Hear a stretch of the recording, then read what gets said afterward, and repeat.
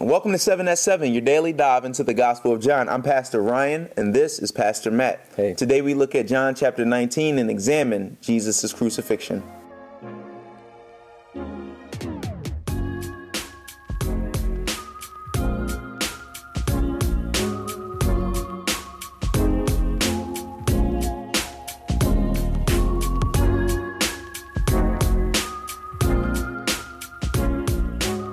So let's start reading in verse 15. They cried out, away with him, crucify him.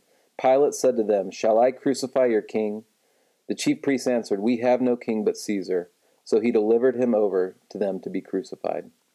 So they took Jesus, and he went out bearing his own cross to the place called the place of a skull, which in Aramaic is called Golgotha.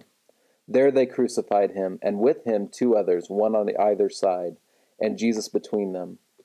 Pilate also wrote an inscription and put it on the cross. It read, Jesus of Nazareth, the King of the Jews. Many of the Jews read the inscription, for the place where Jesus was crucified was near the city, and it was written in Aramaic, in Latin, and in Greek.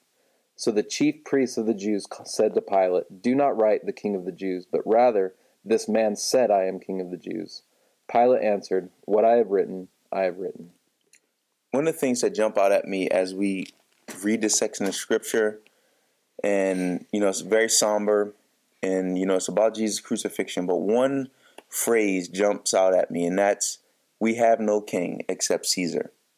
And it's something that's just convicting for me about the acknowledgement of Jesus as king. And so we have this group of religious professionals that push Jesus toward crucifixion, but they reveal that in their heart, they never had a real encounter with Jesus. And I know we talked about building relationship and not just having proximity.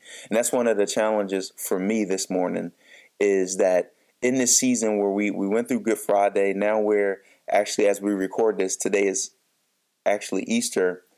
I'm just challenged to say, am I having proximity or am I having a real relationship? And the answer to that question boils down to another question, which is, have I made Jesus King? Can I confess with my mouth that Jesus is Lord, Jesus is King of my life? Or am I, like the Pharisees, am I a religious professional that has proximity but ultimately pushes Jesus toward crucifixion? And I would confess that Jesus is King, he's Lord of my life, and I will hope that we all accept that and make that confession. But that's just something that jumped out at me. Yeah, and I think Pilate is kind of struggling with that a little bit. I think that, he's brought this man, and just the overwhelming pressure is, hey, let's kill this guy. And Pilate goes through a few different things. If you look at go read the end of chapter 18 and read this whole section of Scripture. But man, what a hard thing for him to be thrown into. Basically him saying, hey, why don't I let Herod deal with it? Okay, Herod sent him back, and now Herod and Pilate become friends, and all these people are saying, no, let's kill him. And he says, well, give me Barabbas instead. Why don't I kill him? And here, even in this section that we read, he writes the King of the Jews, and the Jews are like, no, we don't view him as king. Why don't you say he's said he was our king? He's not really our king. Yeah. So Pilate seems to be struggling with this, and I think that many of us go through that similar struggle of, man, is he a liar? Is he a lunatic? Or is he Lord?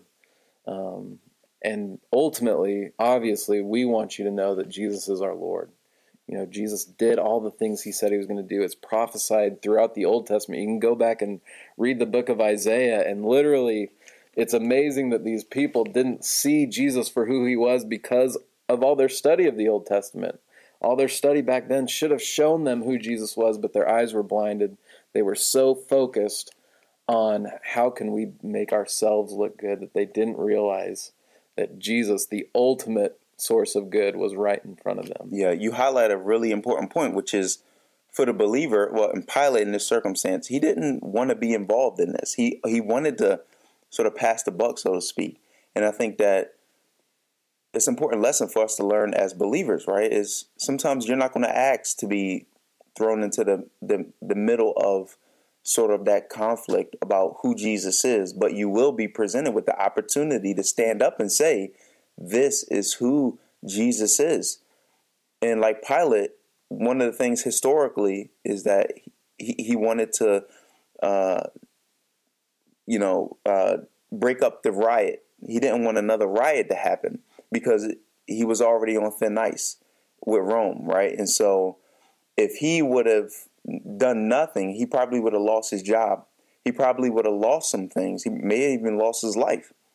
And so as believers, sometimes we're thrown in the middle of an opportunity to say this is who Jesus is. And if we say this is who Jesus is, he's Lord, and then we may lose some things.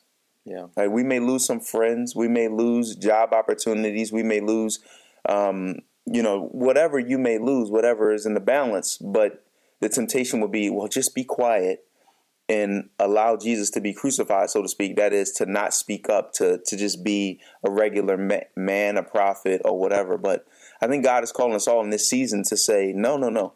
This is who Jesus is, and maybe endure some consequences. Yeah. God forbid, but, possibly. I think it's awesome when you look at, I think it's in Philippians chapter 2 where he says that he didn't consider equality with God a thing to be grasped, but instead made himself nothing, taking the form of a servant, and ultimately humbling himself even to the point of death on a cross. And what a powerful image that is, that Jesus humbled himself.